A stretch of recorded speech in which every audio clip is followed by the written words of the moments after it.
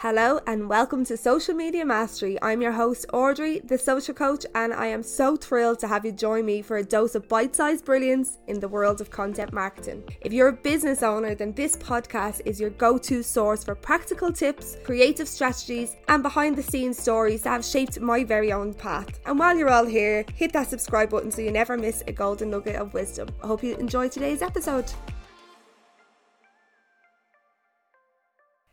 Hello and welcome back to Social Media Mastery, the podcast. I am so excited you're here. I hope you're having a great day wherever you are, whatever you're doing, while you're listening to me. I am so honoured that you have chosen to tune in, and we're going to get stuck straight in. So I have recently launched my signature program, Social Media Mastery, and I created a story for Instagram talking about 5 lessons I learned. I thought it might be like just a nice little big piece of content for my stories.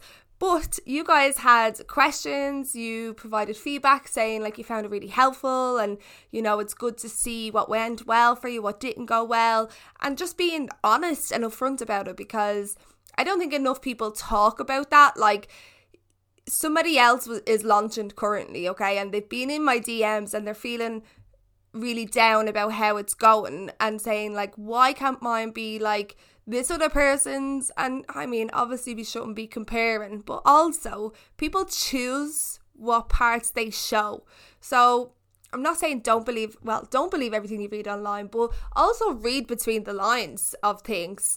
And I'll be really honest about how my launch went and what didn't work, because every launch is a learning curve. Like, I have learned so much. I've launched before, but never a course by myself. Like, that's been in collaboration, and then I've been like on the marketing end of other people's launches. So this was like the first kind of big launch for a group program where it wasn't like limited spots, because the only two things I've launched is one-to-ones.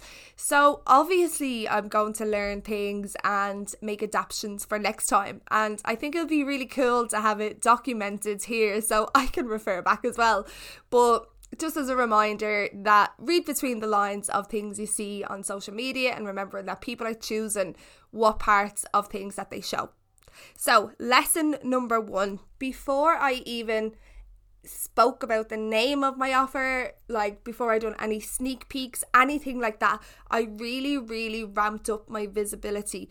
And it was during the summer where everybody tells you engagement is lower. Yes, my engagement was lower, but there were obviously still people watching. So at that stage, I really ramped up my visibility strategy. And you will hear, you know, business coaches, marketing coaches talking about how visibility is important for a launch. But I think it goes even before that.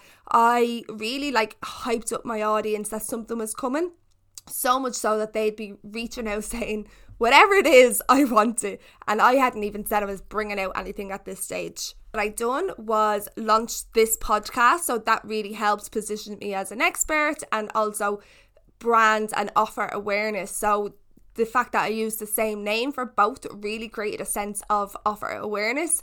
And it meant that when I did speak about my offer, when it came around, people already knew that I could help them because I had ramped up that visibility and I had already positioned myself as the expert. Lesson number 2 is that the waitlist vibe is my vibe. I absolutely loved that stage of the launch. I think it was actually probably my favourite stage. So basically, all my content was geared around how I can help, like the problems I solve, all that sort of thing. And my call to action was join the waitlist. Even if I hadn't announced what it was at this stage, I kind of like, you know, led into that. But all my call to actions were join the waitlist, join the waitlist, join the waitlist. And it was the end of summer. People were, you know, getting prepared to go back to school. So I am excited to do that again. I'm going to use that same strategy again next time. And I will try it out at a time that is not when people are mostly on holiday. But I'm still really happy with the results. We converted our waitlist by 12%. And so basically you're bringing people onto a waitlist. So that's an email segment on your list. And then they got a pre-sale price. So you're announcing the name of the course and a few details, and then through email I really nurtured them there and told them about how I can help, what it's all about, and offered them discounts. So 12% of that list bought at the pre-sale price. Once the pre-sale ended, my next phase of my launch was hosting a live event, which was a workshop. So I conducted market research. That's actually another lesson too, making sure that you conduct market research with the current audience you have right now.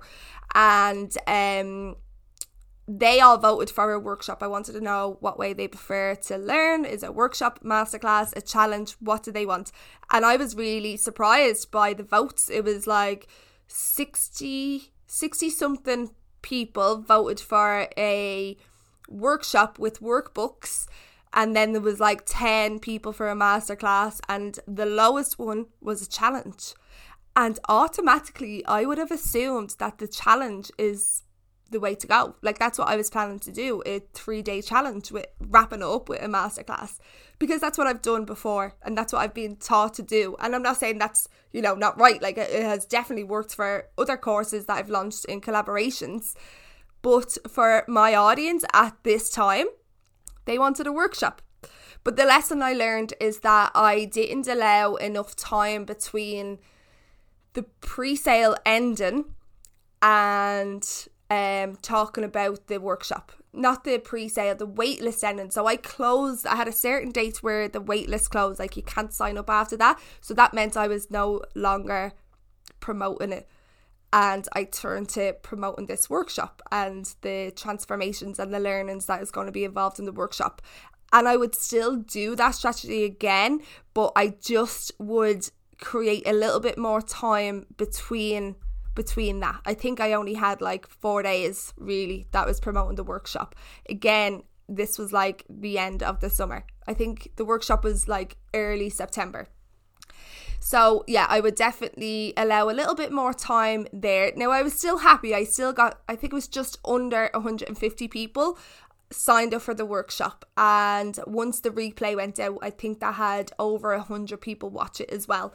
So I was happy with it, but I do think if I'd done it at a different time and a little bit longer promotional time, I would have got higher results from that. The next lesson I learned was after the workshop we went straight into public launch, and my biggest lesson is that cart was open far too long.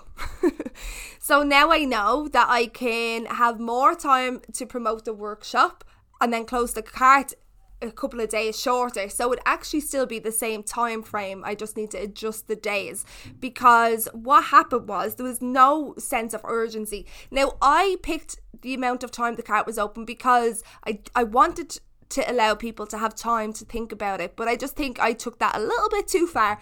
So I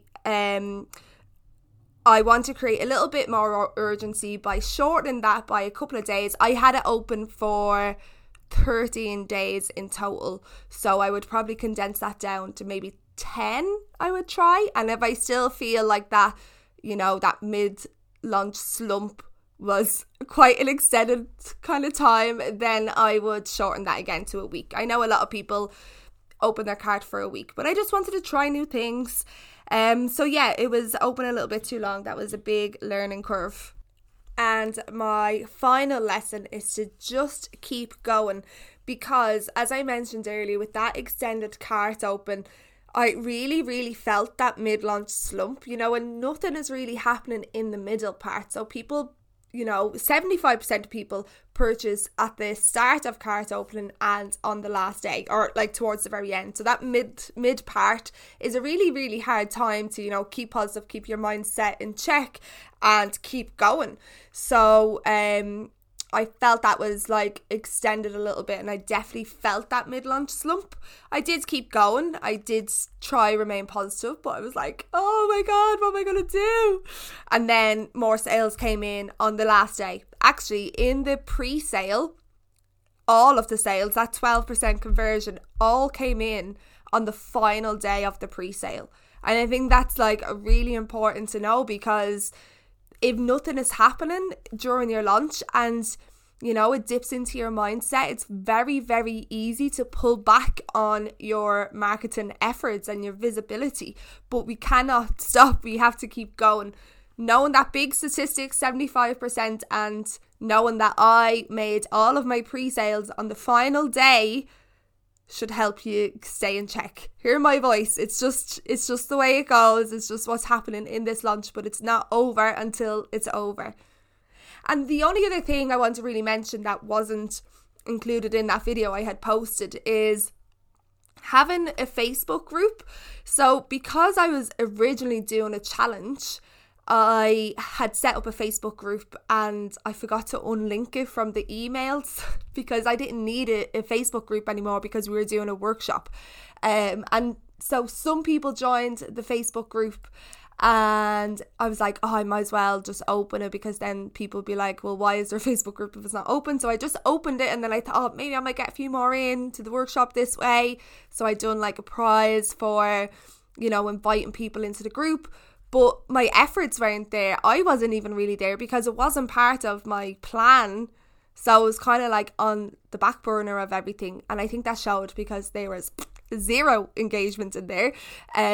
So yeah, that was another little lesson, because I would say the people are in there were like, what is this group? And it probably turned a few people off because any of the Facebook groups I've done for challenges have been so engaging. I think the last one we had like over 700 people in the group for my TikTok course with Sarah, and it was buzzing. So yeah, it was probably like quite confusing to my audience at that time, but not to worry. Lesson learned to double check the emails. So I hope you took something from this, and if you are launching, reach out to me, pop me a message. I'd love to hear how it's going, and I'll chat to you again soon.